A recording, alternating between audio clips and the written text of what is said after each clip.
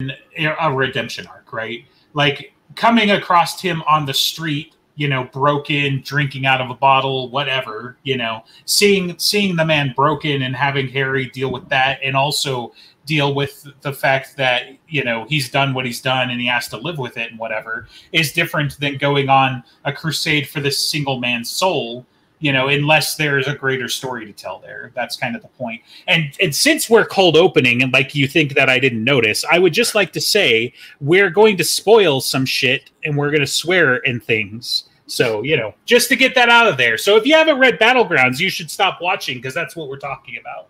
I don't know why you're listening to this podcast if you're not caught up. That would be a silly thing to do. But just in case. You've been warned. So, if you tip the machine, it may fall and crush you to death. That's what we're doing. We're the warning now. So, okay, now commence. I mean, we're not just spoiling the books that are out. We're spoiling the books that are coming out in the near future, because we're talking about speculation and what he said at DragonCon, which apparently has some interesting things about the next couple books. I don't know if it counts as spoilers. We don't know anything that anybody. We don't know anything. Our speculations are not spoilers. Well, when he says something, you'll find this out in that book. That sounds more spoilery than just mild spoilery, I guess. But it's like a 2 or a 3 out of 10 on the spoiler index. It's not like I'm violating NDA and be like, "Whoa, guys, wait till you find out what happens to Murphy." Spoilers. So, what they hold a big 40th birthday party for? That's not a huge thing. Right. He gets to try out that T-Rex spell again with the giant singing and everything. Yeah, sure. Yes, right. And many more. Yeah. So we also have to do the guest thing. Yes, right? We'll do that. Ray, you are a patron of past several months. I should have looked up a date, but you've been very fun in our Discord. We've enjoyed having you, and because you're at DragonCon and we're talking about Jim at DragonCon, I thought this was the great time to interrupt your very busy weekend to ask you to please make time for us to talk about what Butcher said. So I'm also schlepping around with Michael Z. Williamson. Fun. An author I read. He writes for a different press. You won't see him, but yes, I had to run around for him today. So my schedule isn't as full as it's been the other days. All right. Well, we do have a tradition for guests. Would you please tell us your favorite 3 Dresden books and your favorite Dresden character? The favorite 3 Dresden books. I got to think. Which one's cut the biggest piece of my heart out? I think I'm going to start in ascending order with Summer Night, Changes, and Cold Days. Because Summer Night is where the plug gets pulled out of the bathtub and the little whirly vortex starts at the drain. And Changes is where Harry goes down that drain and you think, wow, things have just gotten as bad as they can be. And then in Ghost Story, things get better. Harry comes back to life. And then in Cold Days, everything follows. And you realize there's a zone of total destruction around Harry, and all the people that are in it are going to pay the price. Very fun. Who's your favorite character? There's so many good ones, but I'm going to go with Michael. Because Michael is a breath of fresh air. You've been under this complete bombardment. You're emotionally invested. The first few books were Harry ramming his face into other people's fists until he won. He was just ground to hamburger by the end of the book. And then Michael comes along, and every time Michael's on scene, you just get this feeling things are going to be okay. It's going to work out somehow. And just because he stopped being a knight, that doesn't end. Every time Michael's on scene, it is a breath of fresh air. The pressure goes down remarkably. Sounds good. All right. To start with some of the stuff that we found out from That's a Sleepy La Reef who posted a bunch of stuff to the subreddit. Thank you very much for that. Say the Cinder Spires book is 40% done. Jim is thinking that should be done by his birthday, which is at the end of October, and then that the next Dresden book will be done by January. That is incredibly fast. Yeah, is that's this January 2022? I assume right? so. Yeah. Well, that's why I'm asking the guy who was in the room because I kind of assumed that we missed a detail where he's like next January or something like that. I mean, that's one word, but a big difference, So, unless he for the next Dresden novel, he'd better have Clark Kent's typing speed to do 100,000 words in 4 months, 3 months. Right.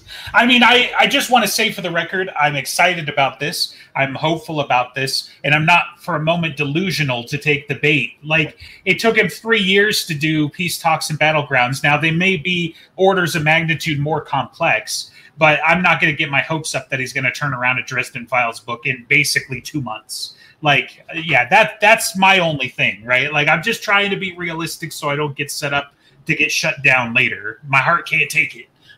Yeah, I would say that's a very optimistic estimate from Jim, and I wouldn't take that one to the bank, guys. It's possible he's got it outlined, and it's possible he pretty much knows exactly what's going to happen, right? But that's also the kind of problems you have with futurism and predicting shit, anyways. Is like, there's still plenty enough time that he's going to stumble upon some plot point or some other thing that he's like, shit, how do I write around this? But hey, man, I'd be happy for that. 2 books in a year is great, Mm-hmm. Like I said, I'm definitely not putting it on my calendar just yet. So, I'm actually super excited about the next Cinder Spires. Yes, honestly. But maybe he just like send a PM to good old buddy Sanderson. I was like, yo, can I like hire you for like a book? Like, here's the outline. Can you just like I need to put it out clones? Yeah. Well, my inner Dresden heroin fiend needs its next fix, but oh yeah, for sure. I mean, if it's a matter of desire, then the book is absolutely coming by January, right? But so what I have learned past was that patience. Yes, but remember Jim answering before that he could generally write a book in about 6 months. A book several years ago is what he said. Okay, that's a decent timeline. That's actually really good progress for most writers, but like 3 months is insane. So it either 12 months is going to be a lot shorter than the past books have been, a lot less complicated, which is very possible, or he's got it already half done for some reason. And maybe he does, right. As he was like trying to work out certain things. Maybe he was working it out enough into 12 months to be able to figure it out. And is it even going to be called 12 months anymore? We don't know.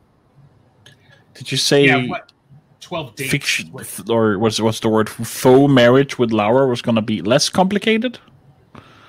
Well, there's that, but yeah, but towards director's comments as well, like it's possible he had like enough shit left over from Peace Talks, right?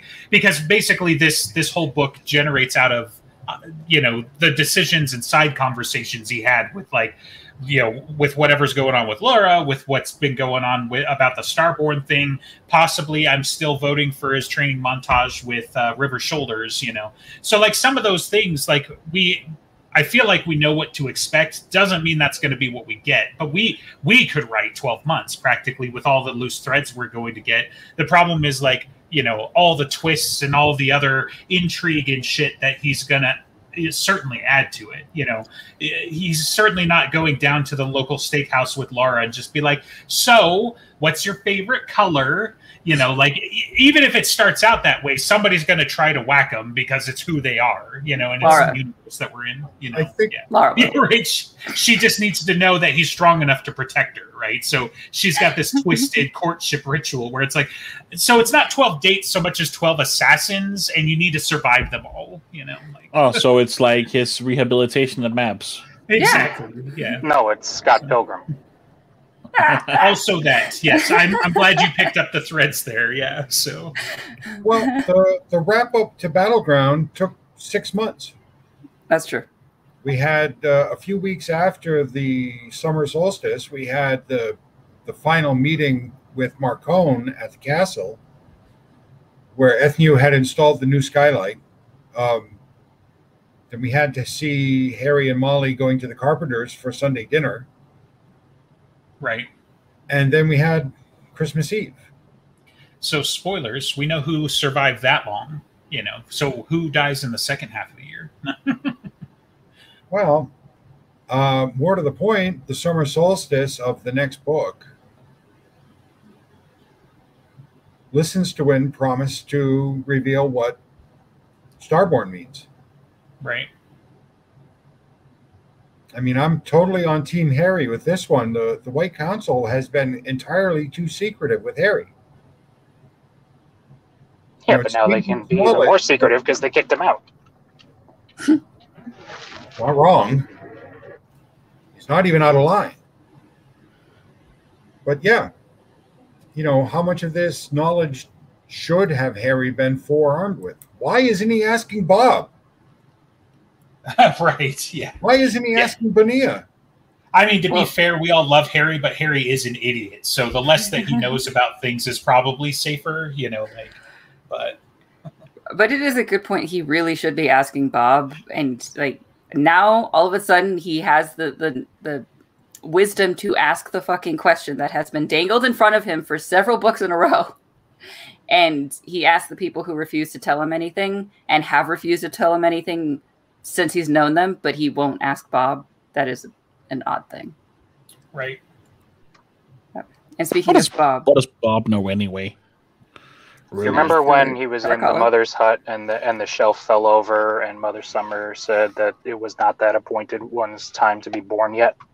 That's why he doesn't have the answer. It is not the appointed time for this revelation to come. Plot. Yes. Facts. Right. So speaking of Bob, I want to bring up the point that Jim says that Bob gets to stay with Harry. And maybe not in so many words, but he's also working on a novella called The Law of Harry doing totally mundane PI work until the mob breaks the rules of the no powers or something or other. And Bob is back in the saddle. They have that rule? There was a rule, and then there was not, apparently. So, I don't know. Marcone's increased his power in the Accorded Nations. Yes. So Harry, as a representative of Winter and with ties to the White Court, won't be able to intervene with Marcone's people. They're Marcone's vassals. I don't know if I would assume that Marcone is the mob in this question. It might be, but there are other mobs, and Marcone doesn't want to be on the other side of the mobs in Chicago, and Marcone didn't kill him? Maybe they're trying to squeeze in. And that went well the last time they tried that. Right, and it's going to go great for them this time, I'm sure. But well, let's face it, his scope has also increased to the point where you could see local street level or city level people that are thinking, well, he's not really going to pay attention to us now necessarily. Maybe we can carve out something. Yeah.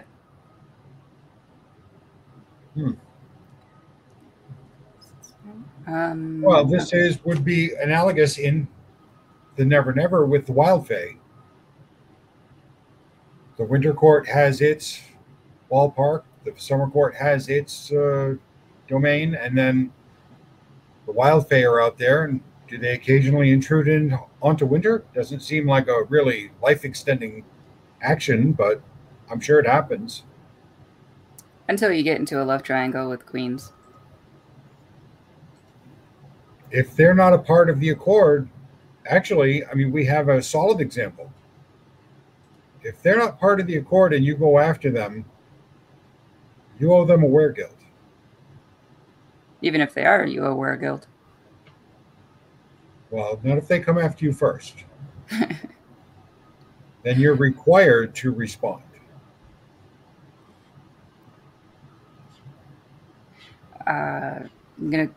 So Maggie's story is growing and not planned out. So even though we know that she's going to magic school, or maybe he's talking about whatever powers she may or may not have that he's refusing to confirm. That'll be interesting to see more, but apparently he doesn't know much of it, so he's not going to tell us much. I thought he had said elsewhere with a father who's a magical thug and a red court mother, something is going to be different about her. I mean, certainly. But whether it's going to be magical powers versus she just understands everything and can handle herself in a panic, I don't know. And she's got Mouse. So, I mean, she's already pretty different that way. She has a dog she can ride like a horse. She has the goodest of boys. So, what happened to Chandler? As we've been asking him for months. Oh, spoilers. You won't know until Mirror Mirror. What the fuck does that mean? Well, obviously, wherever Harry's going to go, Chandler's already there. That's the way I interpret it. Right, yeah. What was Chandler's magic again? Main affinity? Time, usually. Divination, essentially. Motherfucker fucking dimension skipped. And divination and earth magic. Yeah, because apparently everybody's got earth magic. Except Harry. Although he has used it in the past. No, Harry can do earth magic. Does that mean that the portal that Chandler fell through was ripped into another dimension? Or was that is he going to fall into another dimension accidentally after trying to get out of whatever portal Dracul put him in? I mean, if anybody is Dracul the reason that Harry gets kicked over in any way? It's also possible. Well, not according to word of Jim, though, right? So because Harry is stealing other Harrys to try to fake his death, but yeah, it doesn't even have to be a complete story for Chandler, right? What if Dracul put him in the void between the multiverses, and then Chandler had to find his way in there, and you're going to find a ruined, decrepit Chandler and be like, you don't know the shit that I've seen in the last year, Harry, so. Really need a good cup of tea. Yeah, right. You haven't had any of that there Earl Grey?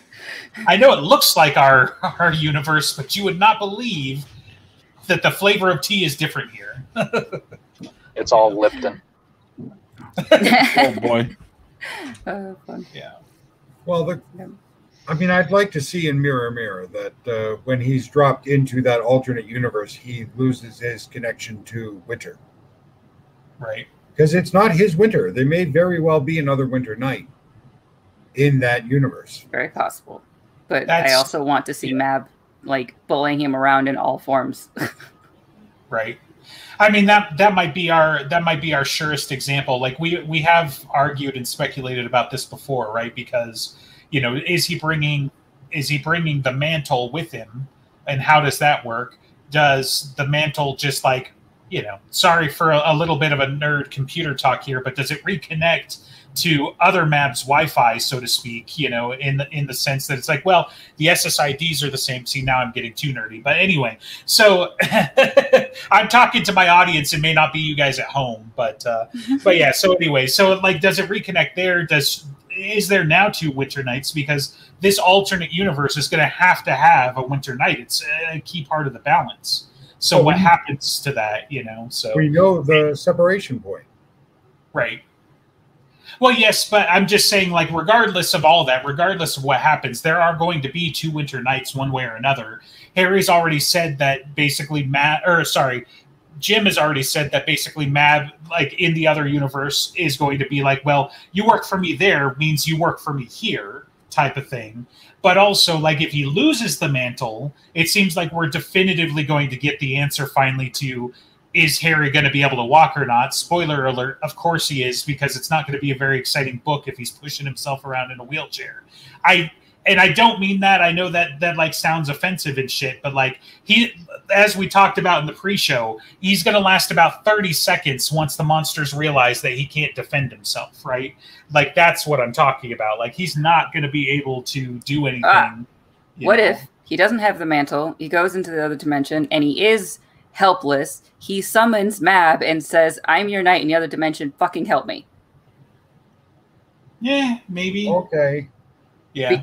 That would, if he pressures Mab into doing something to help him I don't know, that would be fun to see him bully her in return. That would be pretty fun, and it could kind of technically kind of fly, right? Like she is obligated to help her knight in that way. To like, even if it's from, she would probably see it just like the way Jim has said. You work for me over there. You work for me here. So she would also see it like she has the obligation. You're obligated. I'm obligated to you over there, so I'm obligated here. Yeah, yeah, that could be fun. I like Harry lipping off. I like that Jim said that he misses Harry being so smack talking as he was before, but unfortunately for us, Harry has learned that some of these big creatures are very powerful and do deserve respect, but he needs to go back to smack talk. So he needs to. He had a knock joke in the last book to something that could have flattened him with a look. I think 800-pound gorilla. Yeah, and there was the argument, I'll say, with Map at the end, but there could be more. It was very fun when there was there, so it should be more. What about the Warden in the other universe? Right. Yeah, that's interesting. I mean, yeah, if you're talking about like Demon Reach, I mean, Demon Reach didn't have a warden for, decades at a minimum anyway. So, it's not necessary per se. It may be that whatever was going to happen, with Nemesis already happened, right? That was one of the things we were working through in the speculation. I don't think we've even made it that far yet, right? We keep winding up around proven guilty and then, running out of time. But like with Winter and with stuff like that, it's literally the balance of the universe more or less for their little universe. So like the mantles are going to have to be claimed. The Warden thing is kind of its own, side shtick. So, but I think it's very possible that like either in this universe, like one of the main theories is something had to fill Harry's void, right? Somebody had to fill the void. Otherwise, there's about 6 other apocalypses that would have happened in the meantime before we get up to current time, right? We know the time frame is accelerated, so they're not winning per se, but they are at least delaying it. But that means that the Dark Hollow shouldn't have happened. That means that, Demon Reach exploding shouldn't have happened. Like all of these things are pretty much world-ending events that would have somehow needed to have been thwarted or diverted, right? So those are big deals, but, at least it seems like having the mantles, like that's kind of like the wheels of the planet come off, like at that point. The Red Court War should still be going on. No, it should be over, in my opinion. I think the Red Court will have won. I think that they would have beaten the White Council at Sicily if it even made it that far. So, because the time frame leading up to that, right? Like it's pretty much assumed that the Red Court was going to maneuver themselves into a war eventually anyway, but that Harry triggered it before the Red Court was ready and therefore drew it out to mostly a draw, which means that if it doesn't get triggered early, they've got more time to prepare. And when they do finally come for the White Council, possibly with Harry helping them, then like, I just don't like, I think the White Council may survive the initial stroke, but like, it's going to be a delaying action until, there's nothing left. Like, I just don't see them being any help in the other universe because like you're going to have like the senior council, half of them have survived and are running around underground, in my opinion. Like you're going to see guerrilla fighter Ebenezer and how dangerous that is, but. Well, I think Mirror Mirror has the potential to show us how dangerous and powerful free will actually is. Right. If Harry didn't make the choices he made, what was it, Grave Peril? Right. Then things would have gone terribly bad. Because Harry is one of those keystone characters by being a Starborn that has a greater impact. Their actions have a greater impact than mundane humans. But he's a fulcrum. Yeah. Protagonists just make everything difficult. Right. I do like the idea that the way Jim has introduced Chosen One, Starborn, kind of like almost to use a game term, a mechanic, right? That like, okay, he is a main character. It is an actual thing in the universe. There are Starborns.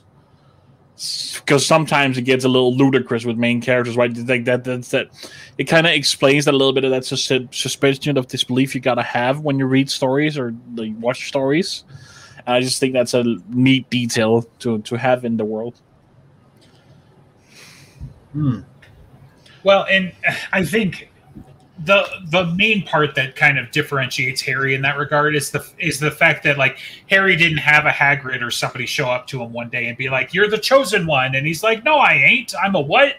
And Harry has no fucking clue. Like, he's well into his 40s. He's been doing the chosen one thing, but he has no idea what that means, right? And so, like, Harry doesn't necessarily think that he's anything special other than, yeah, okay, maybe I'm in the, like, top third of, like, wizards or whatever, right? But that doesn't make him the chosen one. There are many more other powerful guys, right? Whereas, like, think about every other kind of chosen one story. Like, they're the best at something, right? You're inexplicably the best at kung fu, or you're inexplicably the best at, not being corrupted by the One Ring or whatever. Like, there's just something like that. For me, Harry's always been, he's been the most stubborn, and you wouldn't think that's a superpower, but, Apparently it is. Yeah. Well, it literally is, because he can't get corrupted by Nemesis because he's a Star One. Right. And I like how that, instead of just being some kind of nebulous incorruptible, right, and him being like semi-naive as a result or something like that, it's, no, I'm just stubborn. Like, I can't be corrupted, not because it can't offer me money, or it can't offer me love, or it can't offer me the normal, failings of man. It's just because you're the bad guy and I'm the good guy, and fuck you. That's why, like, yeah. Because if I do that, then I'd be the bad guy, and I can't be that. So, well, I mean, Harry always offered the aegis of what protection he could offer to people around him. And some of those people he would choose to say, no, this guy's a shitheel, he's a bad guy, he doesn't deserve my protection. But yet, at the same time, if a Chlorophene shows up and he's going after, like, Hellhound, Hendrix, do you really think Harry would have just stood by and say, okay, that's a you problem, good luck? Yeah, that's impossible for him. It really is. And as his power increased, his obligation to fulfill the office he selected for himself has increased. He's got a longer reach now. When he became a warden, even though he hated it because he hated the wardens, justifiably for how he was treated by them and the White Council, but he still did the job because he was protecting people that couldn't protect themselves. That's why he still got a hard-on against the ghouls for what went down at Camp Kaboom.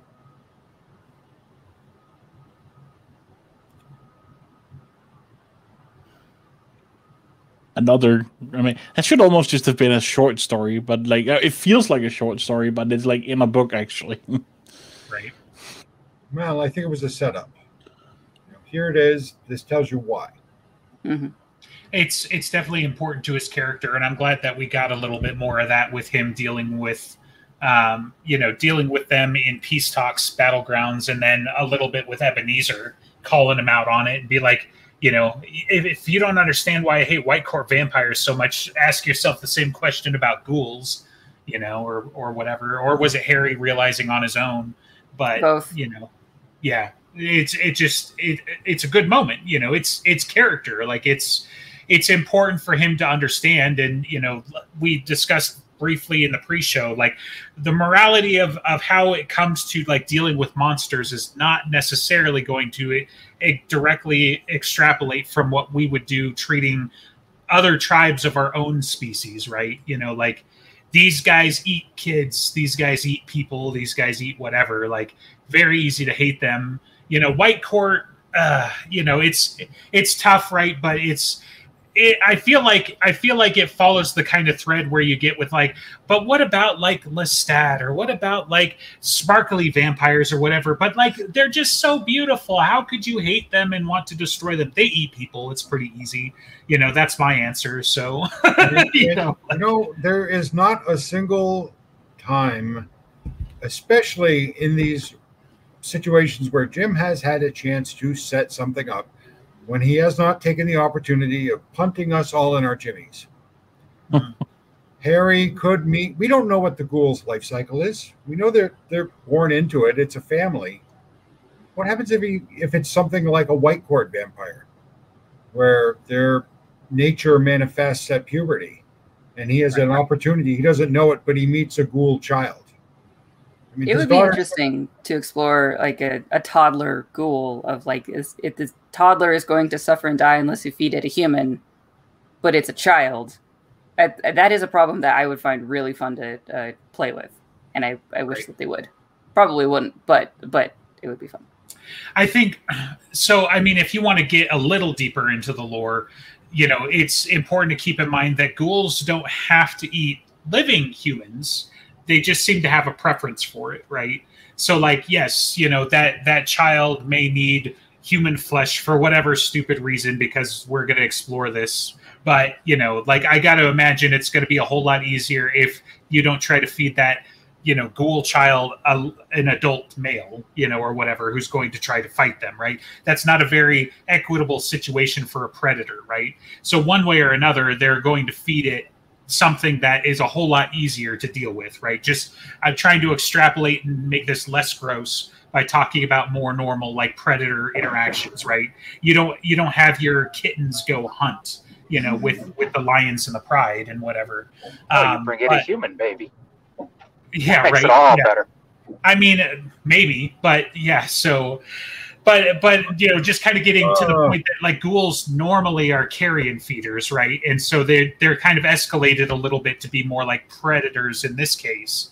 In the Dresden Files specifically, a little bit from D&D, whatever. It goes back a ways, but it doesn't have to be, right? Whereas, like, white court vampires, like, I guess we've been shown that they could feed on emotions other than lust, and they don't necessarily have to kill. But that's where these choices become important as well, right? I'm not necessarily saying, like, okay, let's go full on, xenocide and wipe out the red court vampire, wipe out the white court vampire because they fed on humans at one point in time or whatever, right? But, like, certainly individual choices matter. Every one of them is a killer. All of the red court vampires literally could only become full-blooded because they killed another human. The white court vampires, they basically get their demon jump-started because they had their first feeding, usually in their teens, and it's usually fatal, right? So, like, from a general sense, you've got that. But, hey, I'm okay. Let's deal with everything. Like, Anari obviously is an innocent. If she feeds while she's in love and it kills her demon, then all the better, right? But like, people like to get into some of these moralities. I draw that hard line. Like I said, I don't got a problem borrowing from Fallout if you're familiar with it. I don't got a problem with all ghouls. I got a problem with feral ghouls and the fact that you might turn feral at a moment's notice. That's what I got a problem with, right? Well, so, riffing on what Director Alex and Justin has just said,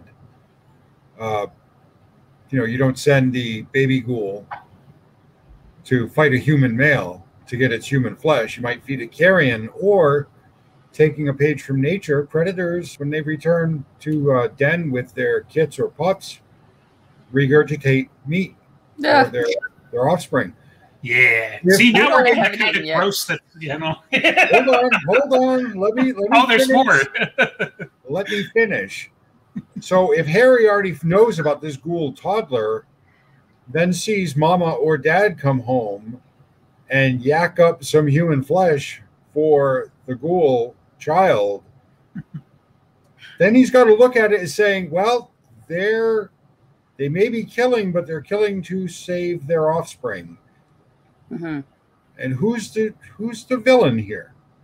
We haven't gone gross enough, so it's better. Harry finds the toddler in the classic trope twist by now, because Harry just got done hunting mom and dad, and now Harry has to chew and regurgitate because hopefully Butter's still got that job in the morgue.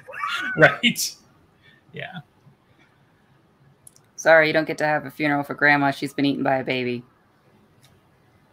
Well, after she was run over by a reindeer, it just, let's not waste it. So Pringle's involved in this too? You have no idea how deep this conspiracy goes. Oh my god! Open the next door and Uriel's standing there. Wait, the reindeer? Are you sure it wasn't Eldest Gruff? I mean, shit. If you want to talk about genocide, no, like, I don't. Uriel's hands aren't clean either. So prove it. That I don't eat people? Yeah. I mean, I don't have, what is it, prion disease that you get? You get the shakes if you start eating people after a while. It's not guaranteed. That's a cool. Alex knows way more about that. Yeah, I was going to say, how about you prove you don't eat people?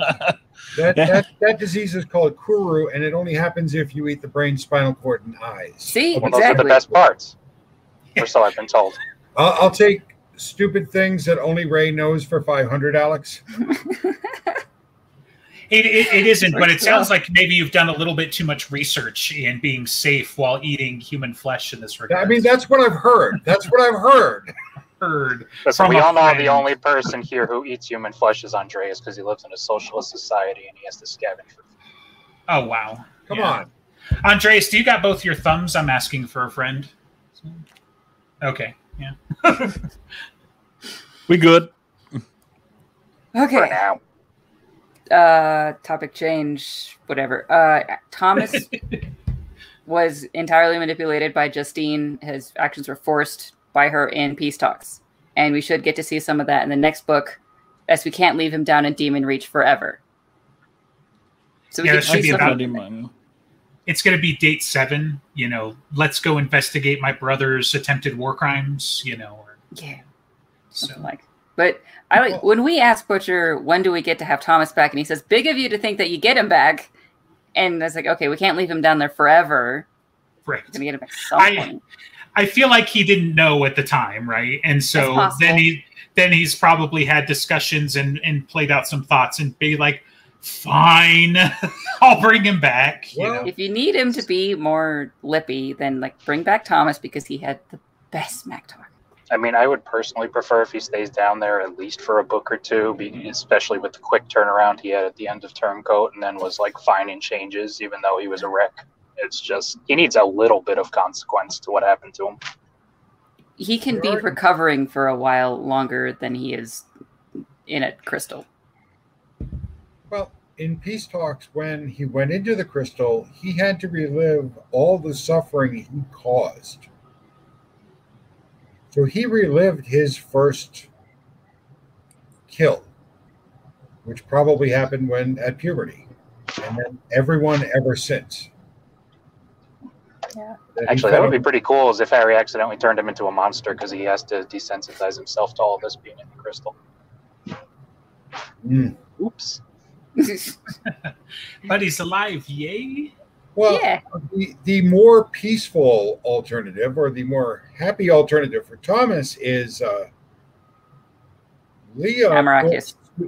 Leah, well, that's not going to happen. Leah put Susan's demon to sleep.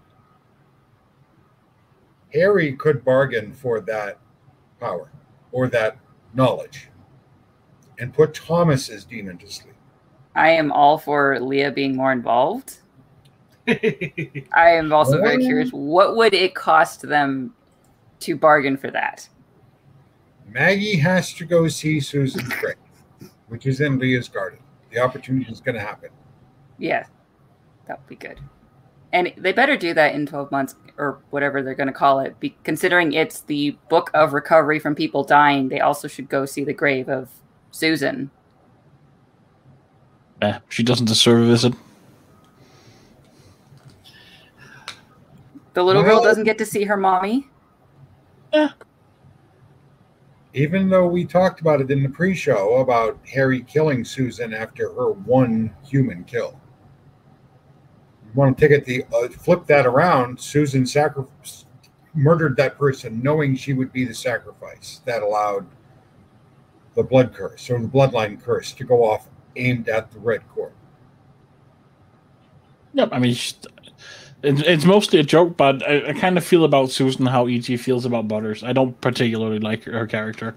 Oh, no, there's plenty of room there for the lemon juice in the cut.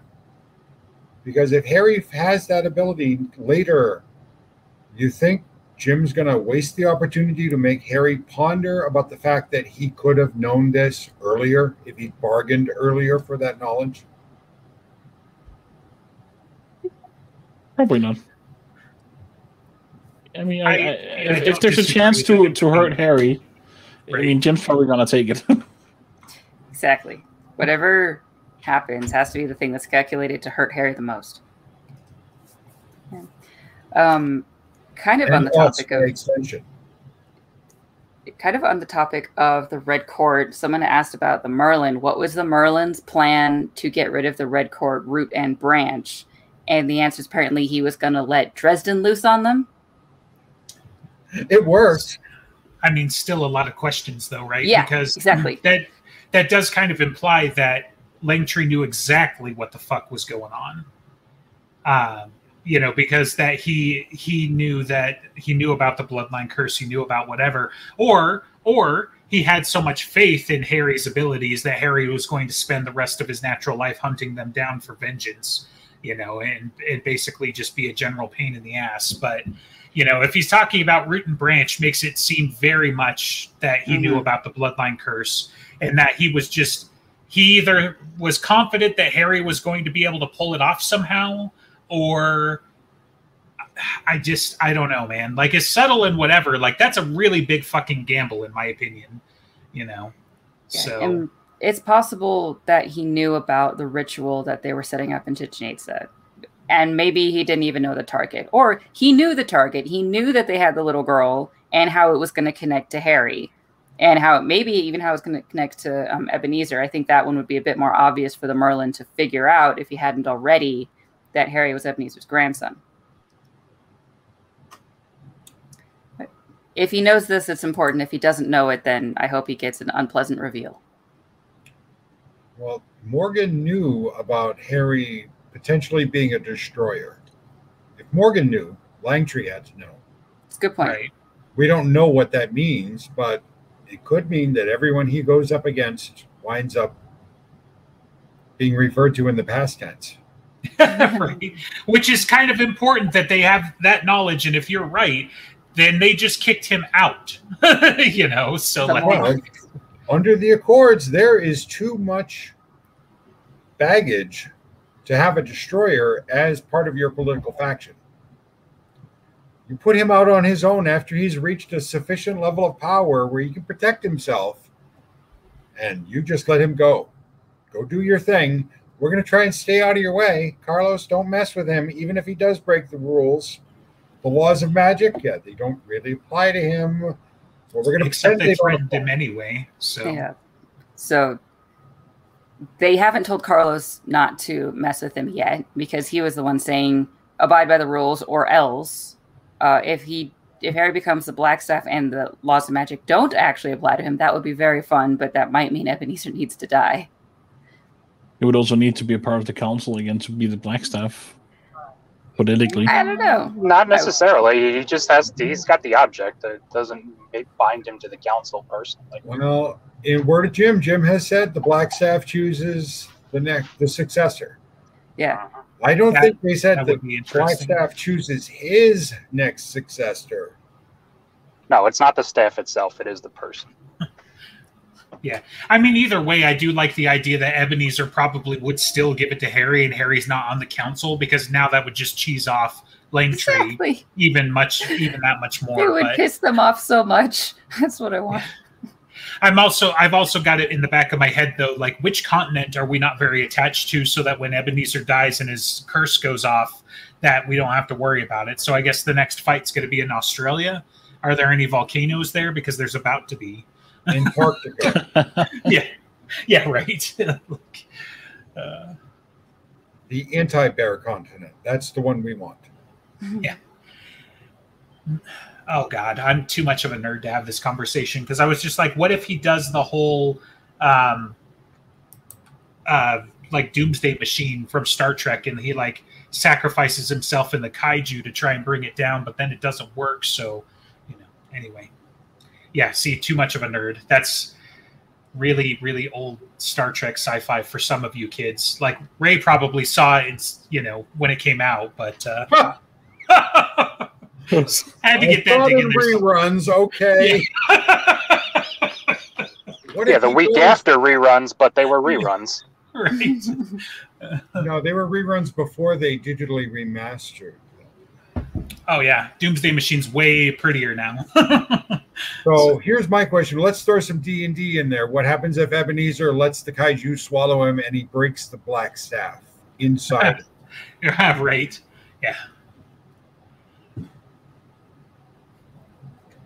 As a wielder of a Staffer Magi or two, I get that reference. So yeah. Nerds. Never gotten to that high level in D&D. Oh, dude, it's fun. So it's broken. That's what it is. The last 2 sessions that I played, I burned through many of the charges of that staff and didn't even get to my prepared spells. And then the DM's like, "That was probably a pretty tough fight." And I'm like, "Sure, boss." So he doesn't watch, so I can taunt him now behind his back. But anyway, so. You sure about that? There was a question about the Nephilim. I don't the angels' children. They do exist, and we will see them. We have met at least one. Now, that is an interesting one because my thoughts were racing when he said that because I'm thinking, who did we see? The chatter on the internet has pretty much ruled out Mac as a Nephilim. But because he's a Grigori, right? That's the assumption, but we haven't had that confirmed yet. So all we know, have the unreliable narrator thing, right? That kind of confirming he is an angel. Well, he's an angelic entity, whether or not he's specifically a Grigori or if he would have been, if he's a Nephilim, but he's the son or daughter. If he's the son of a Grigori, for instance, that could fulfill both of those. Did you just assume Mac's gender? Listen, he's Mac. He doesn't have a gender. Right. Although theoretically, neither do angels. That was the original War in Heaven. Did you just assume my gender? No, sorry. Anyway, yeah, who would it be? I mean, jokingly, I was going to ask, did we meet Mac's kid? But yeah, I don't know. Do you follow down the normal tropes? Is this person going to be super pretty and just all of that stuff and whatever? I guess, one of the only scions that comes back and just to stir the pot a little bit, we've all been talking about Kincaid as the scion of something for a while, right? So, but that is a pretty ugly fucking Nephilim if it's him. Well, yeah, but the arguments. What if it was Mavra standing behind him when he used the sight or whatever? But he goes by Hellhound instead, right? So right. There's that. Most of that image was him. It was just the shadow maybe was him. I don't think her shadow cast upon a Nephilim and was like, "I'm gonna make you look like a demon in somebody's sight now." Right. It seems improbable.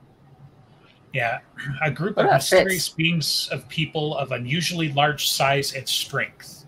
So, right, because the giants, right, theoretically, like Goliath and all that. What about Fitz, though? So, nah. Who cares? Yeah, I was going to poke him with Fitz earlier, but now it just doesn't. It doesn't fit. The kid that can hear dead people and then gets hooked up with Fort Hill just seems kind of right for a kid of an angel that might be in the right time and place. I don't know. Just seemed like of other characters who aren't Mac, he was the only one who seemed more probable. I don't know. The problem, if you want to call it one, is I have to imagine that Nephilim are kind of the same, in the same vein that would get an angel in trouble as being a fallen. I don't think an angel can just make that choice to have a relationship with a human unless they're prepared to not be an angel anymore, fall, is that the other thing. Take it what you want for it biblically, but those were always big no-nos. That's partly why the Grigori got in trouble. But I feel like it's just going to be an older person, somebody who's already established, rather than Fitz, who's 17, 19, whatever he was. We're assuming Nephilim have power. kind of. Some level to interact in the supernatural world. What if they're just long-lived and otherwise mundane? What if the Nephilim we've met is Bach?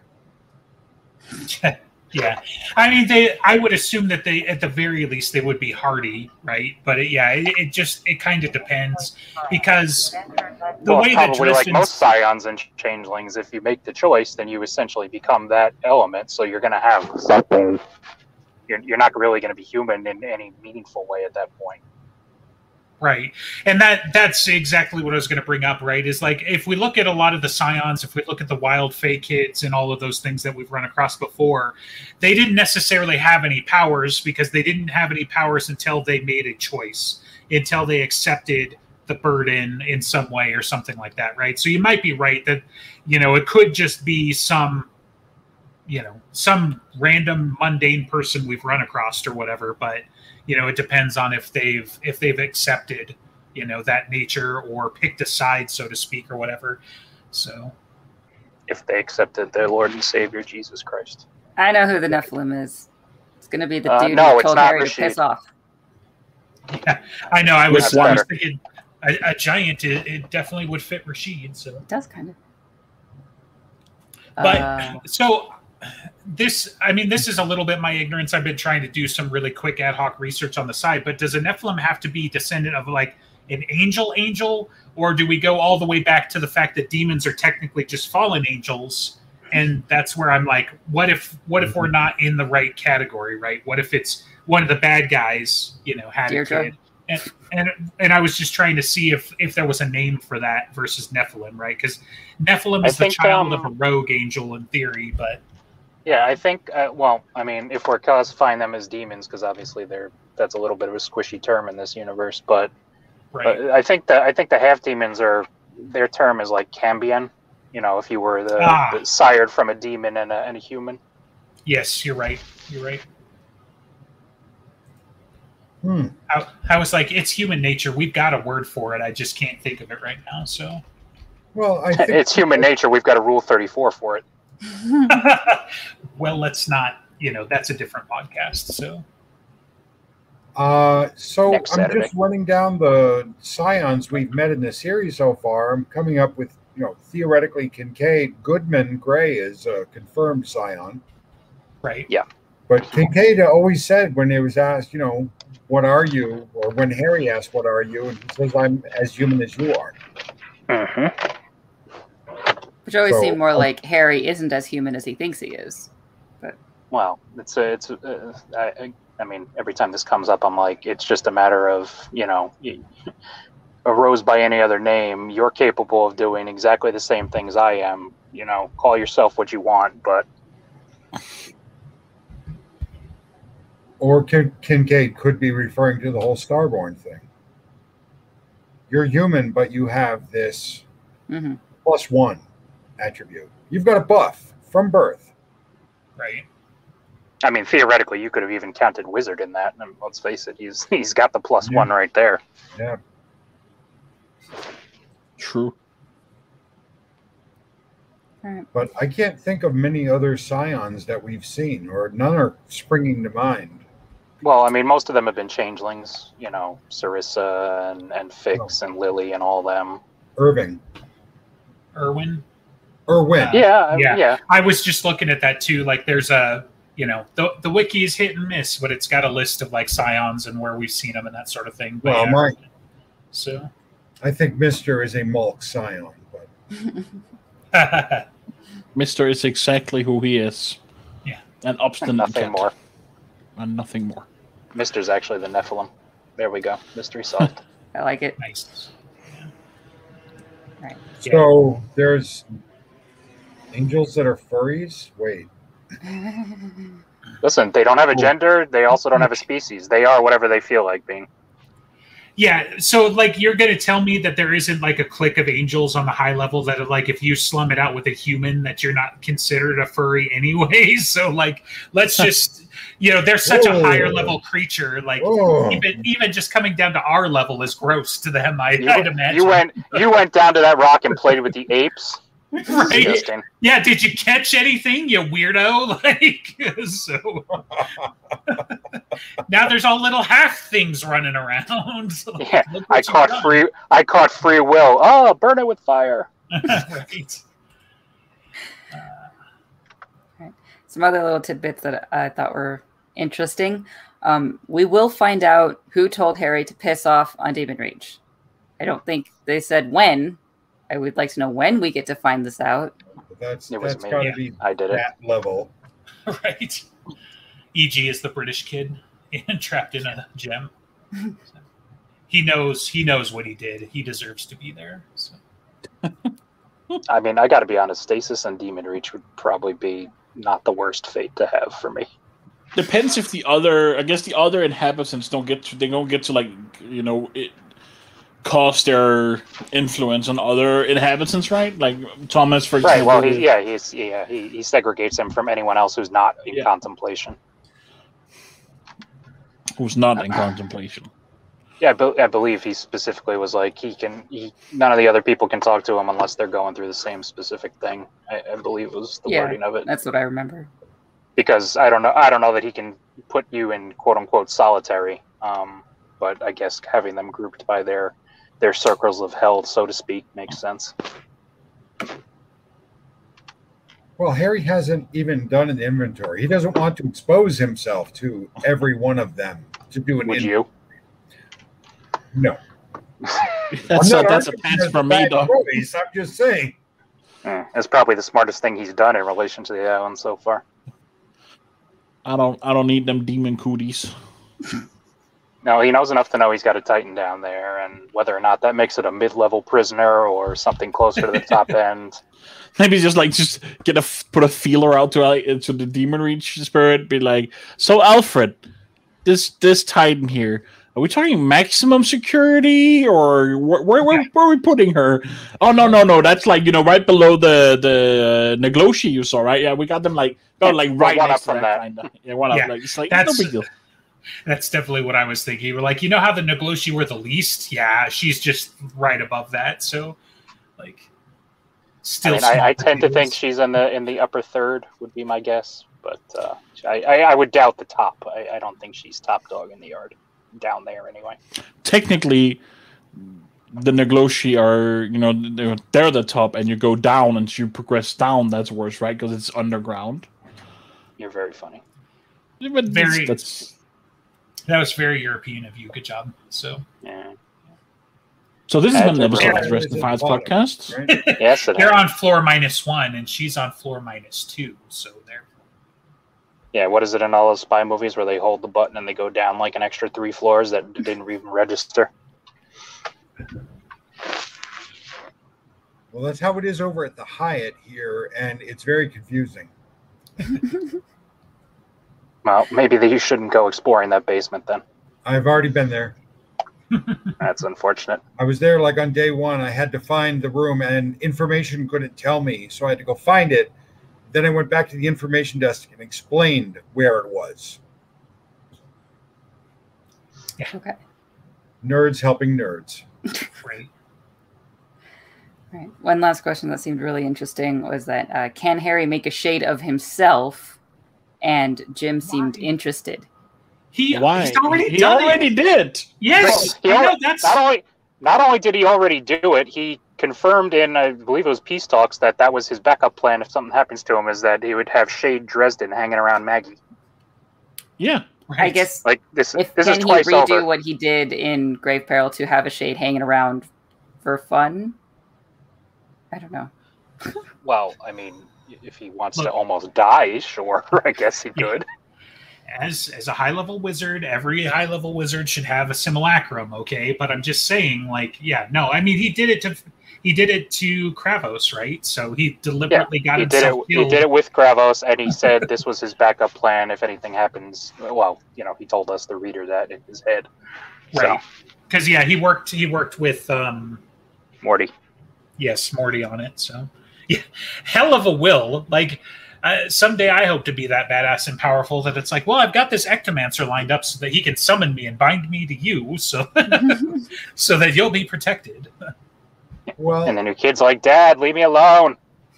Jim also said that people only with very pressing unfinished business or very strong wills leave a ghost behind. Oh, doesn't sound like Harry at all. It was strong will, you say? Poof, that can't be our boy.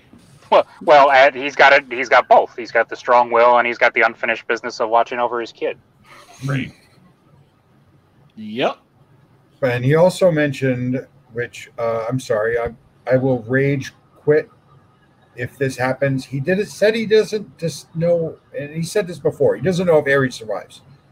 And if you drag me along for 25 books and 2 anthologies, and you go out as an anti-hero, I'm going to rage quit and burn all my hard copies. Just be careful. That means your monkey's paw is going to curl, and that means Mouse is going to bite the dust. Yeah, well, no everybody always cares more about the dog. So yeah, no, it's a very standard trope, right? Where the hero makes the noble sacrifice, that sort of thing. It doesn't have to be, though, right? Because Rashid was the fulcrum last time. So we've got precedence that whatever happens, no matter how bad it gets, it seems like there is a way out, right? But it's also a very hairy kind of thing to do. But it's one of those where it's like, it wouldn't be my first choice, which is why I don't, ascribe to that newsletter. But I have faith that Butcher's going to do it right when he does it, right?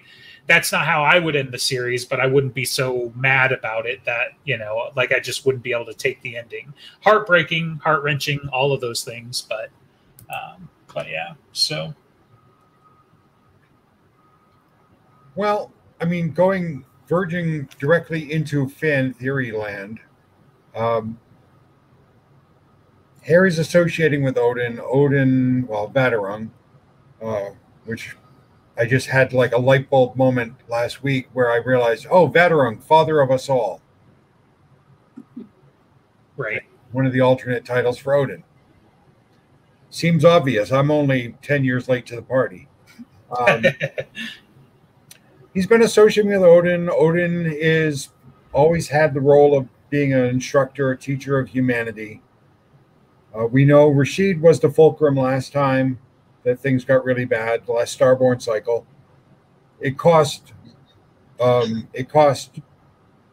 Presumably it cost the Gatekeeper an eye. If Harry's the fulcrum this time and it's Ragnarok, Odin dies during Ragnarok, but even in the ancient Norse legends, the world continues. So there has to be another instructor that carries over. So Rashid lost an eye, Harry loses an eye, Odin dies, Harry takes over as Odin. Crazy fan theory, I know. I'm on for the ride anyway. It's not like I'm not going to buy the books. Right. Yeah. How it is funny how Dre very much he writes to hurt Harry and by extension hurt us in many ways. So often when I feel like when I'm pre-ordering that next book on Audible, I'm like, yeah, damn you, Jim, take my money. I'm down. I'm going to be buying the books if he keeps writing them. Yep. I'm about to foray into Cinder Spires, so because I can't get my regular abuse fix, I've got to go to alternate means. Yeah, Cinder Spires was fun, and with the second one coming out so soon, that at least relative right now, then we'll be able to have a consistent schedule of it, hopefully, and it was really fun, and there's more cats. He theorized about going back into Alara. Yes. Generally, he talks about doing like another curse please class. Don't. Yeah. Well, you people, you just need to read it. I've read the first book. I got stuck in the second book like 4 times. It's right. I can only speculate at what stories he'd have for like the next class or whatever, but I gotta say, a hook like let's see what happens when the Protoss arrive sounds way more interesting to me than let's see what everybody's kids are doing. So Boruto? No, you have to show the kids in the next class with all the different the sects having their own cursors. Yeah. And then the Protoss shows up and the kids have to deal with it. Right. Yeah, I mean, it depends, but I thought he talked about like the Protoss would still be like another 1,000 years down the line or something like that. Like it'd be way out there anyway, So. I don't remember him putting a time frame on when the Protoss would be there, but everything is so jumbled that like that is still chaotic right there. And then having more monsters on top of it, that is why would you separate them out? He's going to just do everything all at once, and it's going to suck for everyone involved, and it's going to be fun. Right. One of my friends has a theory about writing that good drama comes from bad decisions. A lot of the times, yeah, I agree with that. I think that good drama, better drama, comes from people making the best decision they can with the information they have, and then other polities or factions making the same sort of decisions at cross purposes.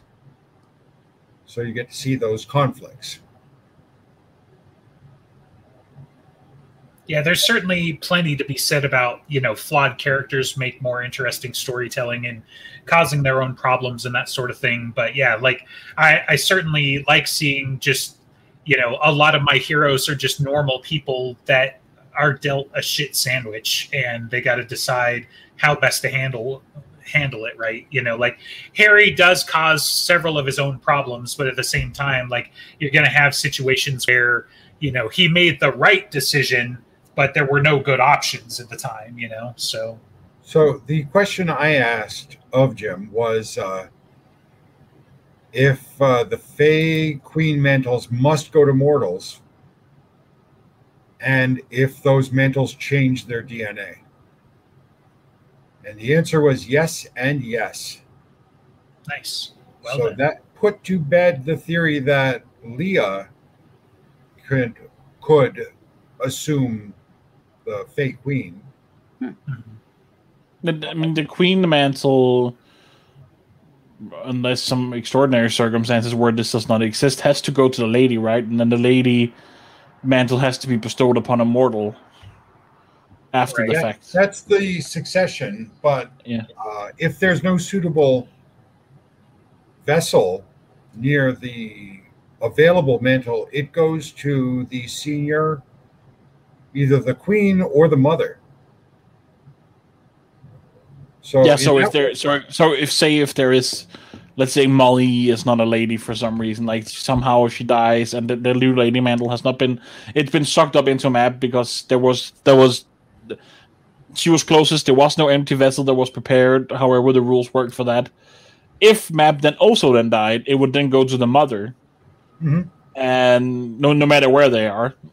And then the big bang question is what the fuck happens if somehow, presumably, there is a way that a mother can be killed, the vessel at least?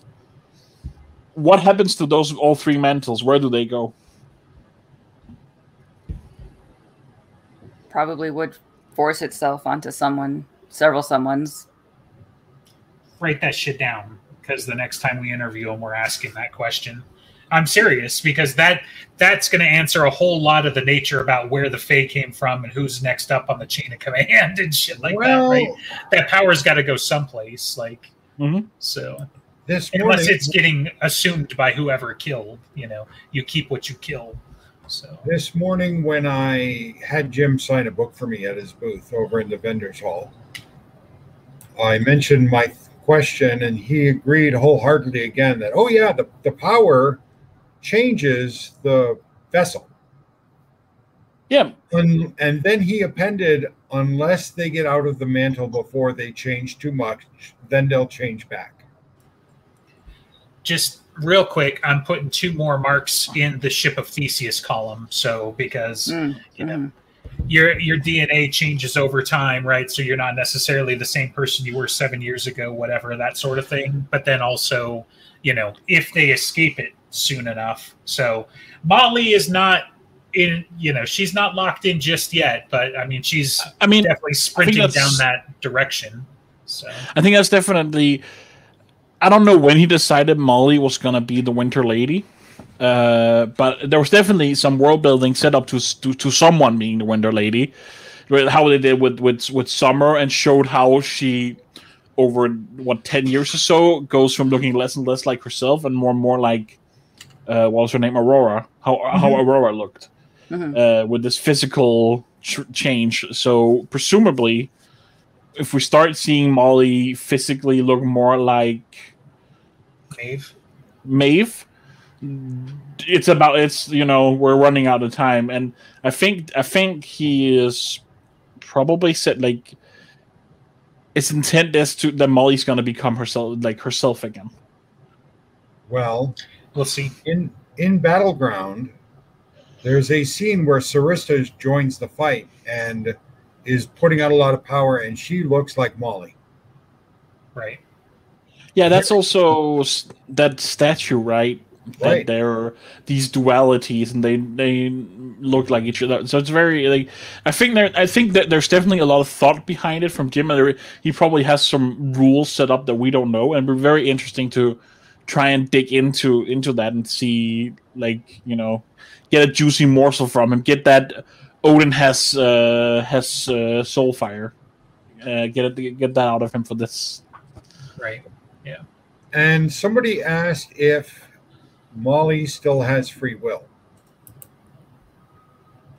And he said yes, because she is choosing to affect the world around her. She's making choices that change things. But so Mab can't make choices that change things? Or maybe she is. Like Mab is doing as much as she can to manipulate the world around her. So I guess that would be an indication, in my opinion, that they all have free will still. With restrictions, but I mean, it is shown to us that at least for a moment, underneath it all, in a vulnerable moment, there is still quite a bit of there's still that mortal woman inside Mab somewhere. There is still more than just a mantle, despite everything and how she mostly is just very inhuman. There's I think we have two moments where where we say the humanity of her comes through. There's right after Maeve dies, and they have that conversation, and where she's like really vulnerable. And there's when the Titan makes her really pissed, with taunting her with some of her more, let's say, mortal insecurities that she used to have. Well, kind of still has. Yeah. I feel like that could have been a little bit of shadow boxing on Mab's part, though. I feel like she's definitely clever enough to be like, really? That's what you brought? Oh, darn, you've hurt my feelings. Okay, just like... that's possible with the Titan. The other moment I would say was definitely, for me, in my opinion, human vulnerability. Like, that was the human inside her coming through. And I'll point out that... Go ahead. No, you go ahead. So... Peace talks in Battleground are atypical. They both take place on the summer solstice. The hold of winter on the Winter Queens is as weak as it's going to be. I'll also point out, too, with regard to Molly and the Winter Mantle, that every book Jim has shown us, gone out of his way, in fact, to show us that Molly is not human. She's using a cell phone. In Peace Talk, she can't walk out of the circle. As a matter of fact, he can summon her. She pushes her finger against the circle and it deforms. Right. And then in Battleground, when she's communicating with all the Fae, her eyes are Fae. Right. Well, I'm trying to remember if it was our speculation or if we actually got it from an official source book or interview or whatever. But like, wasn't there some speculation on like what happens if Harry I guess it's the same scene where Harry's like, I want to see if you can walk out of the circle. And she's like, yes. Yeah, but how much of me is left behind? And I think that goes into the Ship of Theseus thing, right? Where it's just like, yes, Molly could walk out of there, but enough Molly is going to be left behind at this point. Like literally her DNA that she's going to come out looking like Swiss cheese at best, so I think it all reinforces that, in my opinion. He just hasn't come out and said it, so I'm leaving people wiggle room if they don't agree, but I think he's all but confirmed that's exactly what's happening, with your question. So and he's shown us, he's given us supporting evidence for that. So, and here we go. This time we're going nerdy into Star Trek. The movies, right? Harry's choices are like a bad assassin. They keep missing the target. They keep rebounding and hitting the people around Harry.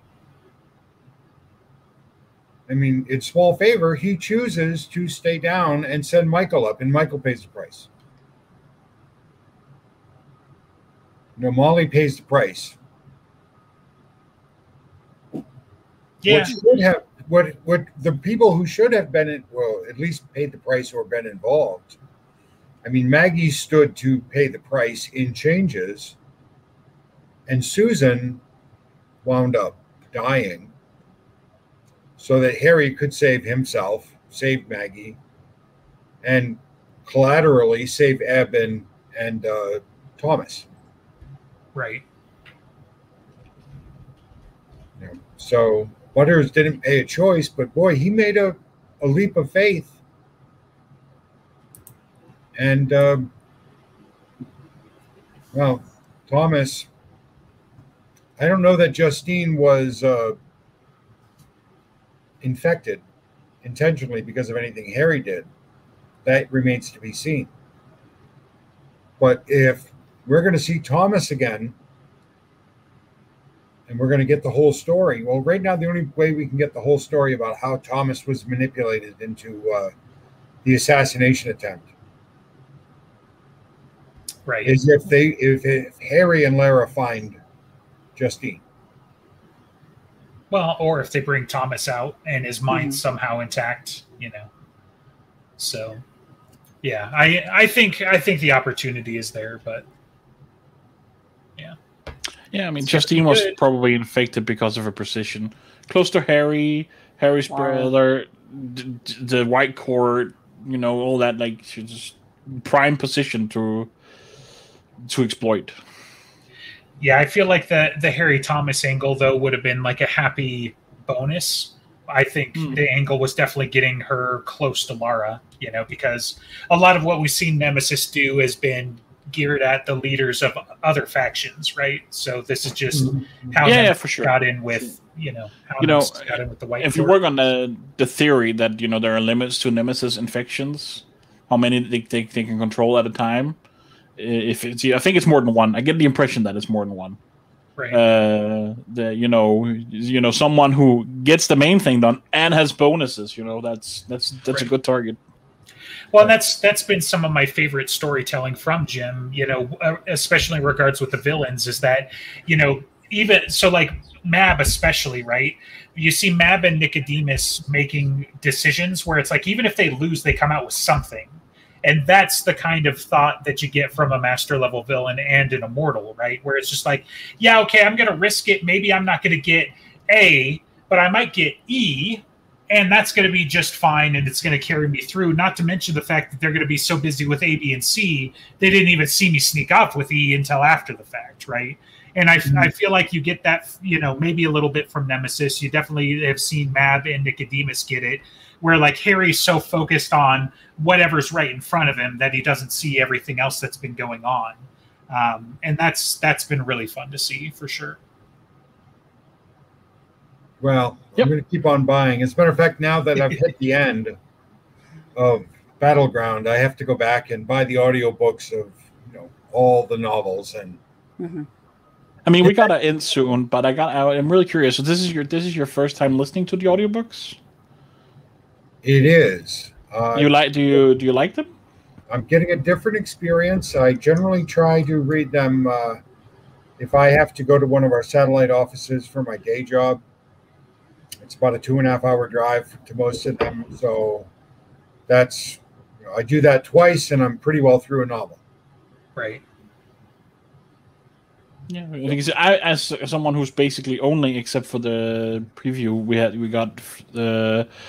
I've only ever listened to the books, and for me, like they're very like James is very intertwined with my Dresden Files experience. So, and I mean, for me, their audiobooks, they're some of the best for me. But I don't know how many other audiobooks you listen to. I've listened to the first audiobook I ever listened to was Larry Correia's Tom Stranger books, which Tom Stranger, The Adventures of the Interdimensional Insurance Agent, which was narrated by Adam Baldwin, and he was hysterical. But Marsters does a better range of voices. Gotta be, since you started with, like, late and you're going back, just be prepared. He grows as a narrator. This is at the start. That's the first time he ever does audiobooks. I've always thought it might be a little jarring. I've always thought that audiobooks should be done with a cast, like a radio play. But I can see from a cost containment angle where you won't pay one person instead of a cast of dozens. You know, there is a company that does that, like does full cast and like graphic audio. You might want to check if they made any books you like. They do full cast and like some sound effects and stuff if you're into that. Check it out. All right. We are basically at the end of our time for today, and we want to let Ray go back to the convention that he's paying quite a lot to be there for. Thank you for taking the time to join us. Very impromptu, but this was fun. This was a lot of fun. Thank you for having me, and I will try and get a transcript up of the audio files, and I'll try and get the audio file itself up, and you can listen to it and ideate your own crazy fan theories, just like I've been busy doing. That'd be great. Thanks so much. Thank you. Nice meeting everybody. Nice to meet you too.